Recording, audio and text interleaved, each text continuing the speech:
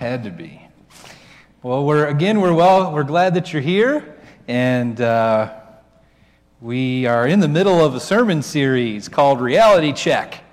And I hope you've been blessed and your mind has been exercised and you've been able to think about things differently in the course of this series. And I'm wondering if anybody remembers what our sermon was on last week, what we studied last week. Is God judgmental? That's exactly right. And we basically said yes, but really not in the way that we have thought of before in the past. And we boiled the judgment down to one question. What was it? Life or death. That was it, life or death. Those that want to live and choose life will be saved. Those that choose death and the way the world works and the current arrangement, and they love the selfishness and the pride and all the stuff that's in this world, aren't looking for a better life, aren't looking for something greater that we see in Jesus. So that's really it. And in the end, God doesn't give people something that they hadn't already asked for.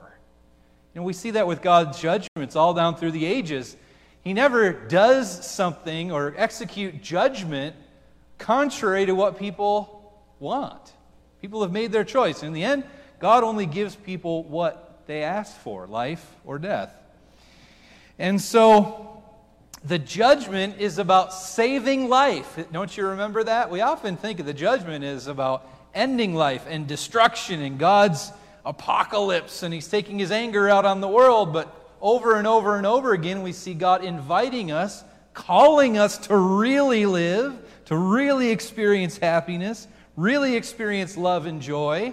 And He is calling us to live a better life. And He said He sent His Son to give us eternal life. Amen? So the judgment isn't about ending life. The judgment is about preserving it. It's about preserving it. God is a God of life, and goodness, and love, and hope. And that's what we're going to talk about today is hope. What is Christian hope? We're going to look at that from Scripture. What is hope really? Because there's a whole lot of different definitions and ideologies around hope. What is hope? For a lot of people, hope is just simply positive thinking. It's a positive outlook, wouldn't you say? That's the way a lot of people think of hope. It's a positive way of looking at the world. There's always hope. There's hope in a better time. There's hope that things are going to get better. There's hope, there's hope, there's hope.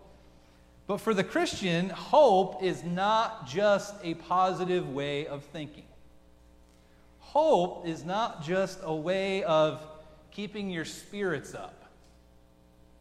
Hope is actually a reality.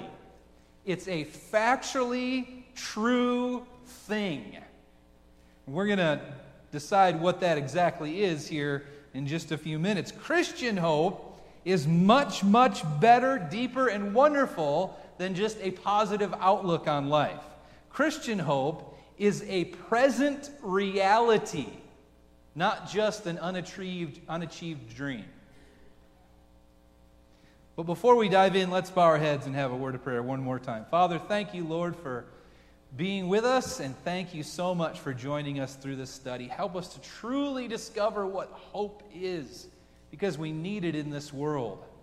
And Lord, help us to realize that our faith is not just a different way of looking at things.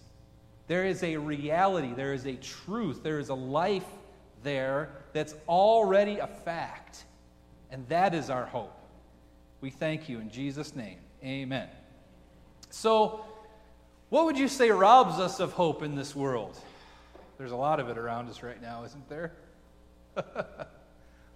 Usually it's the circumstances that surround us. Don't you agree with that? That's generally what robs us of hope. We often operate only in the context of what's happening now.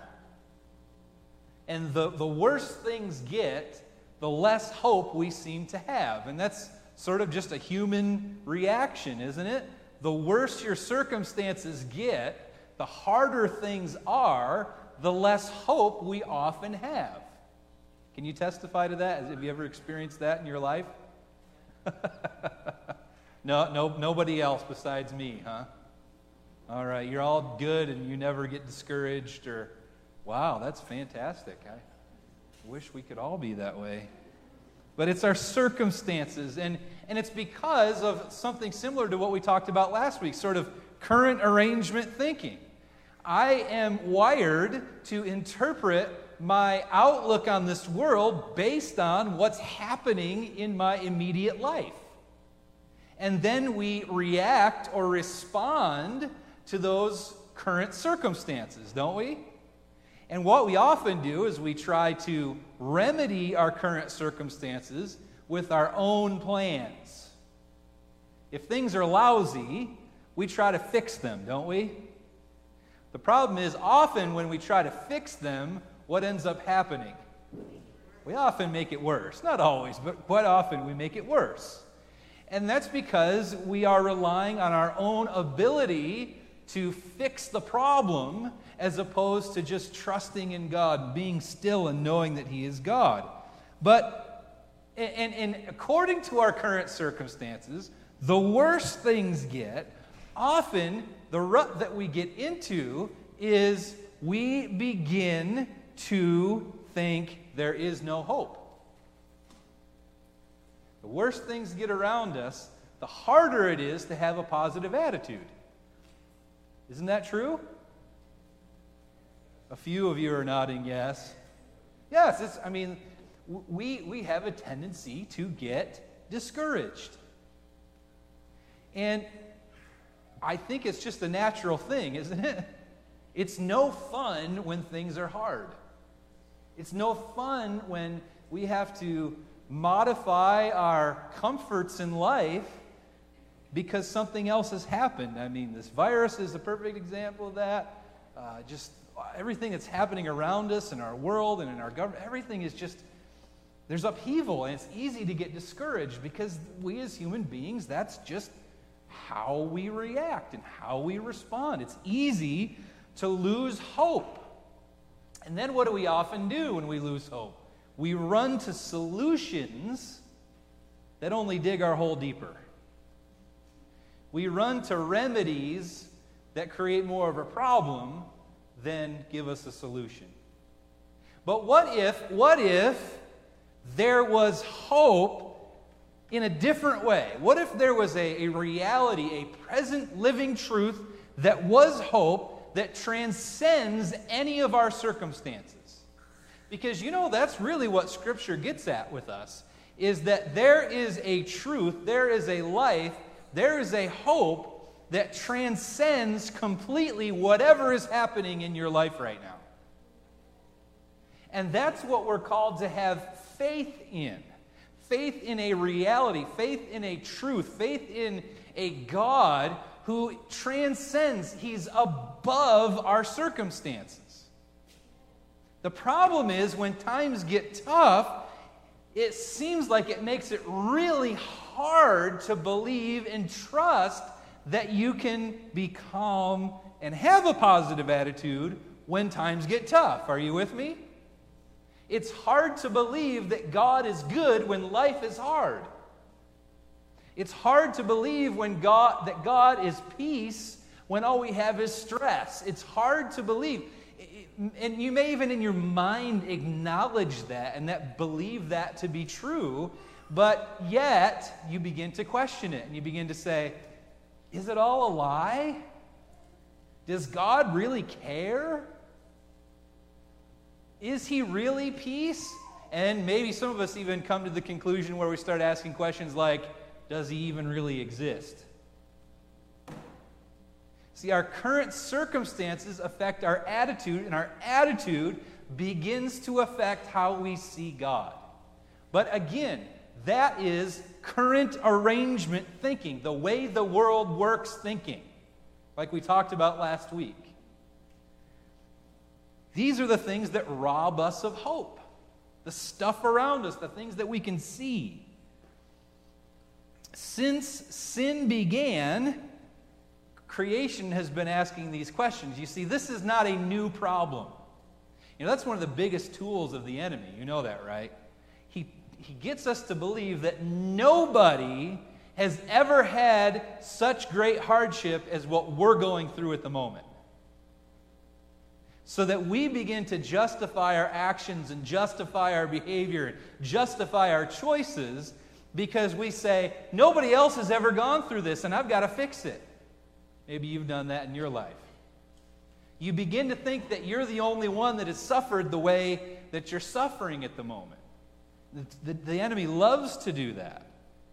But in all of these circumstances of hardship and trial and discouragement, we ask this question: what is true?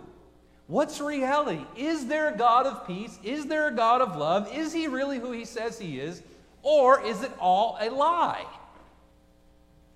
People throughout time have been asking this question. And what I want to submit to you today is that Christian hope is not just a positive attitude. It's a present reality. What do I mean by that? I want to take your minds back to the first century. And those of you that know a little bit about me, you know that my background is in psychology. So I love to think about how people think. And I want to paint this picture a little bit for you for just a second. So we're in the first century, about the time of Jesus. And what kind of conditions are the Jewish people living under at the moment? They're living under Roman occupation, right? And the Romans sort of keep their hands off from what the Jews are doing, but at the same time, there's a Roman presence, and they know that the land is not theirs, and there's all this tension between the Romans and the Jews. And in the mind of a Jewish person in the first century, you've got to be asking questions to God, because he's made many promises to you over the years, over the generations. What are some of those promises that you can think of that God made to them? Made to the nation of Israel, made to the Jewish people? What are some of those promises? He'll make them a great nation. They won't lack for food or water. They'll live in a land of milk and honey. They'll be the head and not the tail. In other words, the nations will look to them as innovative and smart and intelligent and the greatest example of what humanity can be. That no one would die at a young age. That they would be the kings and queens of the world, and the Gentiles will come to stand in awe of them. All these Old Testament promises that God made to the Jewish people. Yet here they were under the rule of yet another foreign power, the Romans. And this had been going on for thousands of years. So, what kinds of questions do you think would have been in their minds? Why us? Is God a liar? Is he just? Does he really exist? Does he love us? Why hasn't he made good on any of these promises? What hope can we possibly have in our faith when nothing's gotten any better? I mean, he even made some wild comments like he's going to renew the earth and we're going to be in charge of it. That was their reading of many of those Old Testament prophecies. So, while these seem sort of grand and maybe not something we can relate to on the surface, but let me ask you this question. Do we ask those same questions today? Maybe not in that way, but we too ask those questions. Is God just? Is God righteous? Is he really who he says he is? Because the circumstances around me don't seem to match up to who he says he is. Everybody goes through it. Everyone has been facing those questions since time began. And here we are in the first century. God had made them all of these promises, and yet here they were. So, in true human form, in true human practice, what do the Jews begin to do?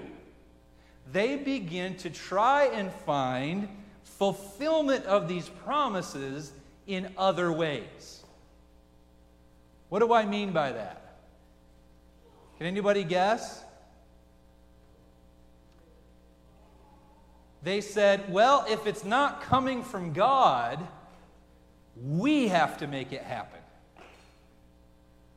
So they started looking for a Messiah every day. And that Messiah became a figure that many of them believed would be this military leader who would lead them out of Roman oppression. Now let me ask you this question. Was that because what God promised? Or was that because of the way they were interpreting the word based on the circumstances around them?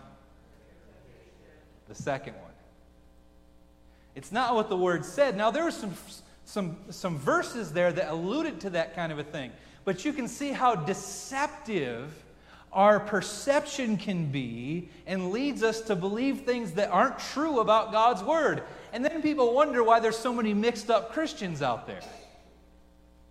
Because what we as humans have a tendency to do is to look at our current circumstances, look at what's happening around us, and then read into the Bible things that aren't actually there. And that's what the first century Jews did. What was something else they did with their own people? See if some of you are tracking with me. So their idea was, we're going to look for a Messiah around every corner, and we're going to hope that he comes up every day. What did they do among their own people? What's that? Created messiahs. Yeah, they created messiahs. Here's what they said. If we can just purify ourselves enough, if we can just be holy enough, if we can just keep the laws and the rules and the traditions purely enough, God will reward us by sending the Messiah. Does that sound like anybody you know? I don't want to get personal here, but there are some people that believe that about Seventh-day Adventism.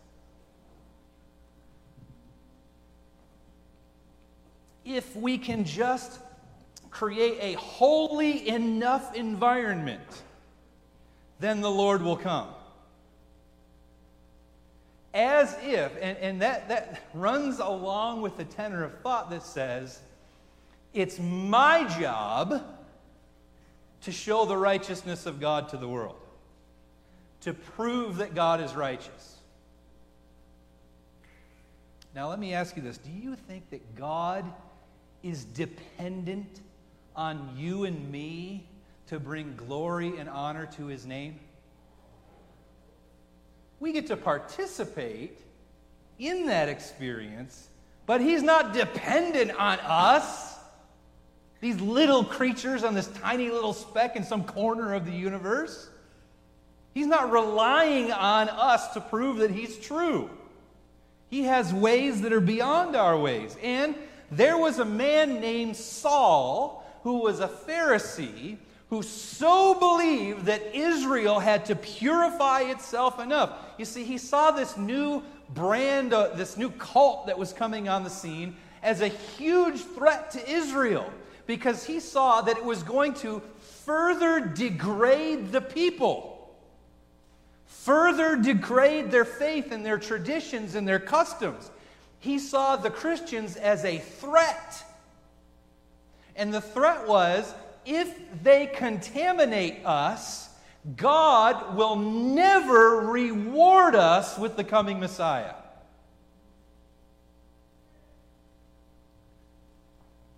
So, what did he do, and what actions did he justify? Persecution, even being responsible for the death of Christians. My friends, don't let that ever be said of you. I spiritually killed off people trying to protect my traditions or my customs. God is not dependent on the Port Charlotte Seventh-day Adventist Church to glorify or prove that his name is righteous. Here's the thing. Will he do that in us if we honor him and glorify him and invite Jesus into our hearts? Yes. But if we get to the place where we are so protective of our environment that we are pushing people away, we're on the wrong side. We're on the wrong side. Because God is not dependent on us to force an environment here that would prove that He is holy. As if fallen human beings can prove that God is holy perfectly and fully. So, I want to take you to the experience of Saul. Go with me to Romans chapter 3. Romans chapter 3. Saul, who became Paul, came to a knowledge of faith that was not anything that he was expecting. It was beyond his scope of knowledge, and nothing he had even considered before he met the Lord. So Romans 3, beginning in verse 21. Romans 3:21. Have you got it? All right, check this out. But now, the what?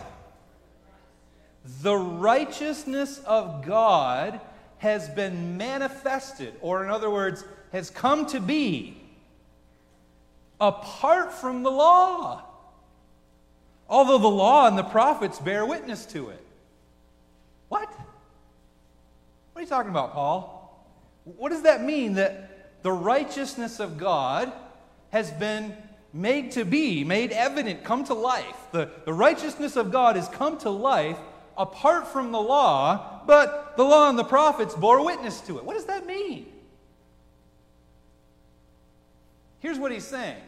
Yeah, the law and the prophets testify to the holiness and righteousness of God. Wouldn't you agree with that?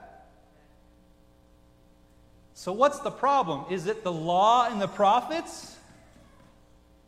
Or was it, interestingly enough, in my Bible, the first usage of that word law is lowercase. Is it in yours?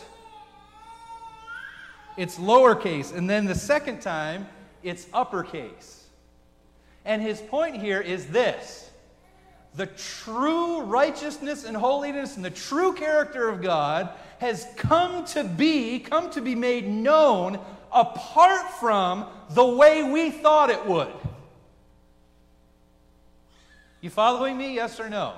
Because the law was their version of saying the way we do things, and our culture, and our traditions, and our ideologies, and the way we see the world, and how we think this should all play out. If we do all of that perfectly, we will be shown to be this righteous and holy people, and God will reward us with the coming of the Messiah. But Paul says, the righteousness of God, the holiness of God, has been made evident apart from that. And then he goes on to say, and that's what the Bible said would happen all along. That's what he means when he says, even though the law and the prophets testified to it. So what he's doing is he's introducing a manner in which God has made known that He is holy, that He is righteous, that He's good, that He keeps His word. Because remember, everybody was wondering, Lord, you made all these promises to us. You said we'd be the head and not the tail. You said that we wouldn't live under the oppression of anyone else, other nations. You said that you'd renew the earth. You said that no one would die at a young age. Yet all this stuff is still happening. And so Israel said, well, we got to fix this. What can we do? Oh, maybe Barabbas is the Messiah. Or maybe Simon Bar Kokhba is the Messiah. All these characters that rose up and they tried to force it. And then they said, well, it's because we're not holy enough. It's because we're not pure enough. It's current arrangement thinking. It's thinking according to human ways, human world. And what Paul is saying, God has made known His righteousness and His goodness and His holiness in a way that nobody expected. Are we all together? What is that way? Verse 22. The righteousness of God through faith in Jesus Christ for all who believe, for there is no distinction. For all have sinned and fall short of the glory of God and are justified by His grace as a gift through the redemption that is in Christ Jesus. Okay, now, we're doing a deep dive here today. You're going to have to hang with me. We misinterpret this passage of Scripture. Do you know why? Because we have taken on an ideology that arose during the Dark Ages. And that ideology was, God the Father wants to kill you, and God the Son wants to save you. So if it weren't for the intercession of Jesus and Him standing in between, the Father would murder you because you're unholy. That's medieval pagan thinking. It's Zeus up in heaven with lightning bolts. Jesus said, I and the Father are one. Are you with me? So if the Son wants to save you, so does the Father. The Father's not just sitting back there waiting for Jesus to get out of the way so He can throw a lightning bolt at you. That's pagan thinking. And so here, when we read the righteousness by faith, we read this passage of Scripture with the context of, what do I do in order to make myself worthy to God? That is not what this passage is about. That is not what Paul is saying. What he's saying goes back to what we were just saying in the previous verse. God has made Himself to be known righteous, holy, and good apart from us in a way nobody expected. So we're going to go back to this verse here in just a second. So go to verse 25, or 24. 25. 24. And are justified by His grace as a gift, through the redemption that is in Christ Jesus, whom God put forth as a propitiation by His blood, as a substitute for us by His blood, to be received by what? Faith. Why did He do it? Did He do it because He was angry at us? Did He do it because without this that we couldn't go to heaven? Is that what this verse is saying? Read the next few words. It says, this was to show whose righteousness? God's righteousness, because in His divine forbearance He passed over former sins. And then we have it again. It was to show His righteousness at the present time, so that He might be just and the justifier of the one who has faith in Jesus. Whoa, whoa, whoa. So, Paul, what you're telling me is that Jesus proved God to be righteous in order to justify Himself?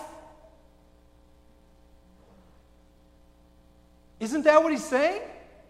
It says, so that He might be just. Why would God ever not be just? We just talked about it, remember? In human thinking, people thought He was unjust. Their hope was gone because they believed that God hadn't kept His word. They believed that God hadn't kept His promises. They believed that maybe He wasn't there, or if He was, He didn't care. So they were calling into question whether God was righteous, whether He was holy, whether He was good, whether He would ever make good on His promises. And so let me ask you this question. Is this about how we relate to God? Is this passage about how we relate to God, or is it how God relates to us? Keep reading. Keep reading. It was, verse 26, it was to show His righteousness at the present time, so that He might be just and the justifier of the one who has faith in Jesus. What then becomes our boasting?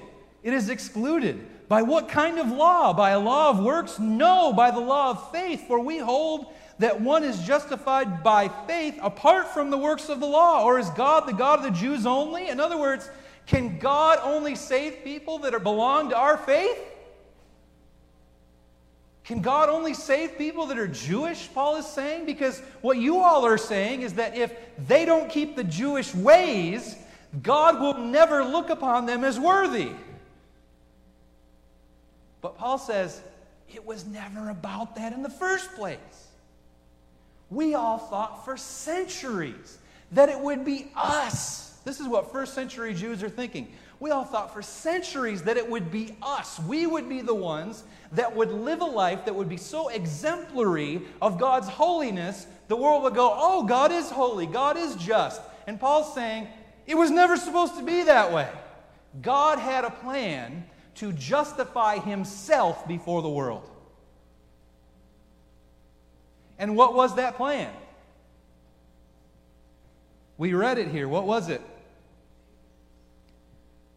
The sacrifice of his own Son. So now let's read this passage again. Verse 21.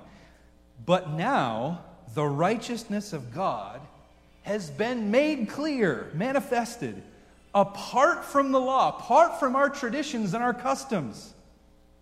Although the law and the prophets bore witness to us. In other words, the way we thought we should live and would bring glory to God, we weren't even reading the Bible right. We missed the point. That's what that first verse is saying there. Verse 22, the righteousness of God through faith in Jesus Christ for all who believe, for there is no distinction. For all have sinned and fall short of the glory of God. Do you see that? They thought that if they were perfect, it would prove that God was righteous and holy. They thought that if they could live just right, God would honor them by giving them the Messiah. And here he says, there is none righteous, no, not one. We failed. We couldn't do it. We should have known, Paul says. And then it goes on. In verse 24, and are justified by his grace as a gift through the redemption that is in Christ Jesus, whom God, Christ Jesus, put forward as a propitiation by his blood to be received by faith. This was to show God's righteousness. God's righteousness. Not yours, not mine, his. You see, we see the cross of Jesus as a way to get righteousness. I have faith in Jesus, and because I have faith in Jesus, God puts on me righteousness, and now God can love me. That's how we view it. That's wrong. What we believe is that I have to change in order for God to accept me. That is not what Paul's saying. You know what he's saying? God changed so that you would accept him. Can you imagine that? This is what Paul's saying. He's saying, God put forth his Son and hung him on a cross to prove to you that he's worthy of your love. God allowed his Son to leave the glories and the riches of heaven where angels continually sing his praises and sing, holy, holy, holy, Lord God Almighty, where he can hear the stars sing and he can watch all of his created beings. He left the glory of heaven that is beyond our comprehension, and he came down to this little tiny world full of sin and suffered and died on a cross to prove to you and me that he is worthy of our love.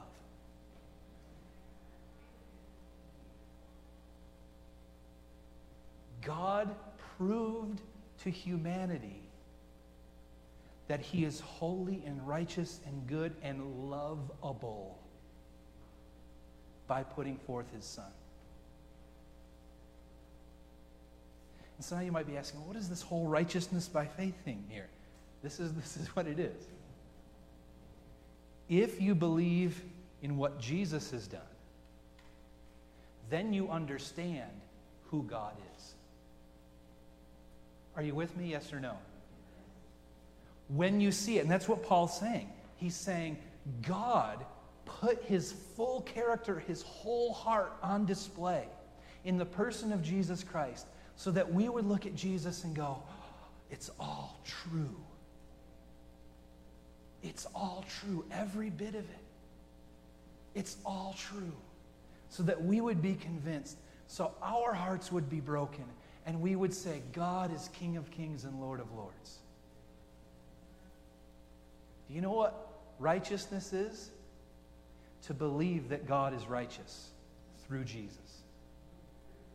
That's what it is. God isn't waiting for you to be good enough in order to save you or love you. That's not what He's waiting for. He's waiting for you and me to look at His Son and say, it's all true. It's all true. I believe you. I love you. I trust you. I'll obey you.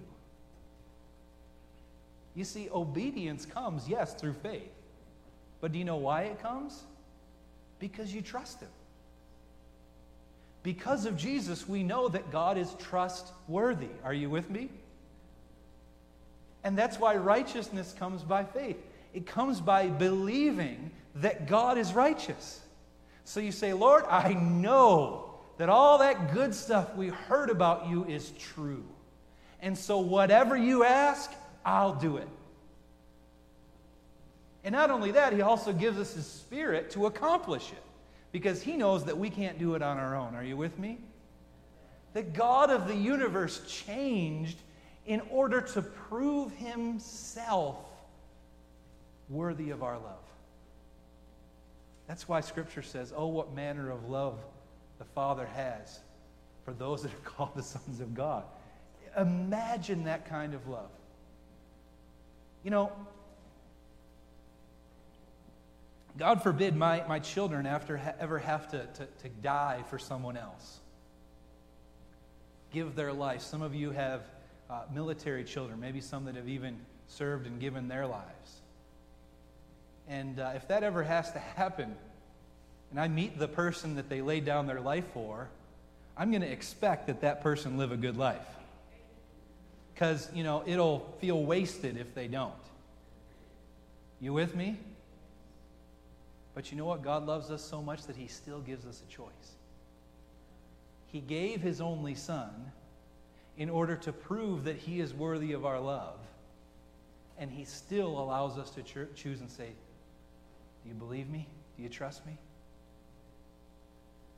It's just an incredible thought. Beyond any love that humanity could possibly comprehend. It's truly incredible. And so, this hope that we have, my friends, it's not positive thinking. It's not just a good attitude toward the circumstances and saying, oh, you know, I'm going to have a positive attitude no matter what happens in my life. That's not what Christian hope is. Do you know what Christian hope is? Being convinced that all the promises of God are true. And being convinced because of Jesus our Savior. So Christian hope is not just positive thinking. Christian hope is a historically proven reality. Christian hope is flesh and blood in a person that really lived. That's Christian hope. So that when we read the promises of God and He says, I'm coming again. He says, I've got a land where you'll never die and you'll never be hungry. And a promise that says not only that, but I'm going to live in you today to give you the good things that you need. It's not just something where we go, oh yeah, maybe it'll be true. I'm just going to keep a positive attitude. That's not Christian hope. Christian hope is being convinced that it's absolutely true, and not because just God said it or told a nice story or wrote it in a book. Christian hope is a historical fact. Christian hope is an assurance. It's a undeniable truth that Jesus lived, died, rose again, and so you know that this world ain't it. So you know that there's a world where there's no more suffering or crying or sorrow or pain, so that you know that there's true selflessness and love and joy. Christian hope isn't just being happy through hardship. Christian hope is being convinced that Jesus is my living hope.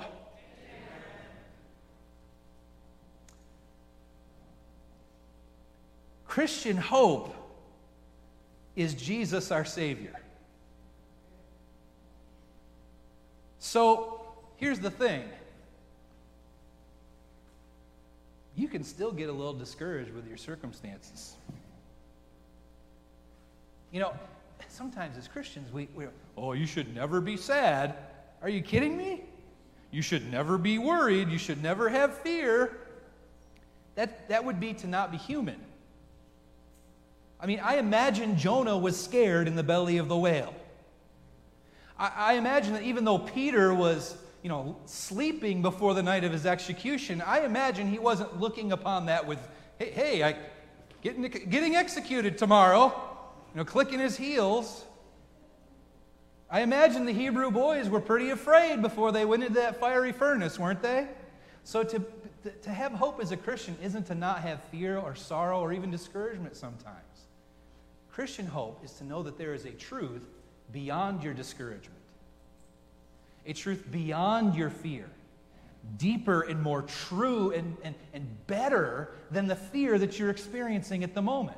There is something more concrete. There is something deeper. There is something more true than what's going on around me.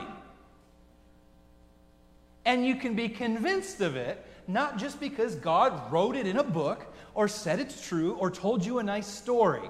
You can be convinced of it because a man really lived, and he said that he was God, and he gave his life for you and me, and he rose again.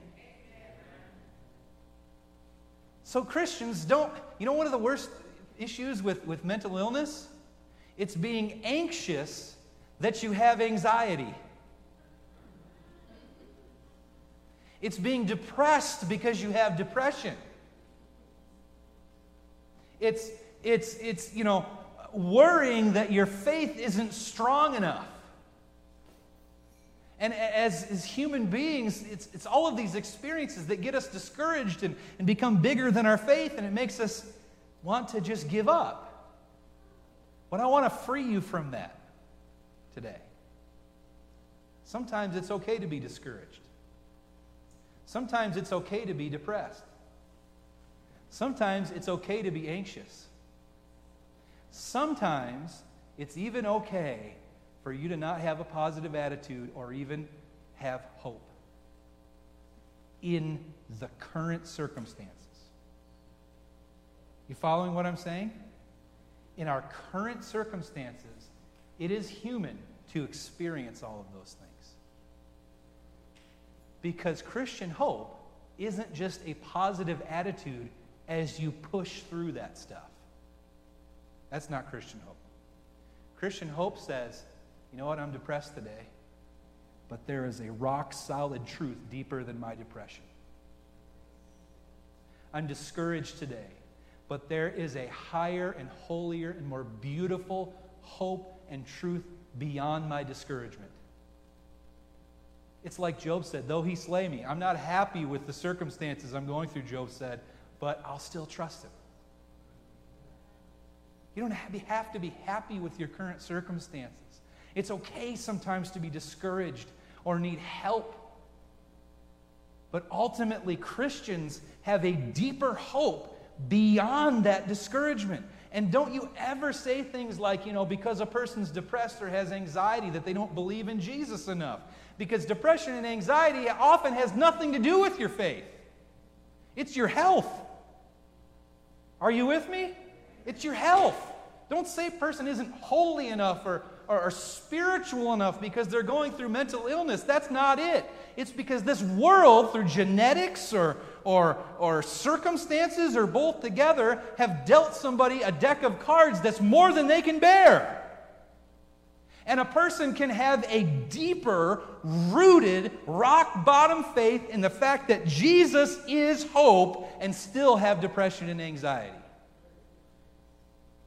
A person can still struggle but be convinced that there's a world better than this one. I mean, for us to live in this world and go through what we go through, it would be unnatural to never be depressed. Because we know there's a world that's better. We know that we're not made to live in these circumstances. Christian hope is deeper and higher at the same time and better and more glorious than what we experience around us. It's not just pushing through with a positive attitude. Christian hope is a man who was also God, and his name is Jesus. And he proved to us that God is worthy of our love and trust, and that there is something better than this world. You believe that today? Amen. Christian hope is something so much more better and sustainable, by the way, than expecting to wake up in the best mood. Now, that's not an excuse to get up and be grumpy all the time. But at the same time, we can be real humans and experience emotion, but never have our faith waver, because we know that these things last a little while, but God's character is eternal. And it will never waver or go away. So let me ask you this question. Do you have hope today? Maybe even if you're in a bad mood, or you came depressed today, or you had some anxiety this morning before you came to church, or you're discouraged, or you're sad because of what's going on in your life. Do you have hope? That's the better question. It's not, are you depressed today? It's the question of, do you have hope? It's not, are you happy at the moment? It's, do you have hope? And that hope is not just a positive attitude. That hope is an eternal truth that convinces us that God is good. And God loves me. While I was still a sinner, Christ died for me. That is our hope. That is our truth. And that is what we hold on to. And by the way, when you focus on those things, it tends to make your day a little brighter. You have hope today? Will you stand as we sing our closing song?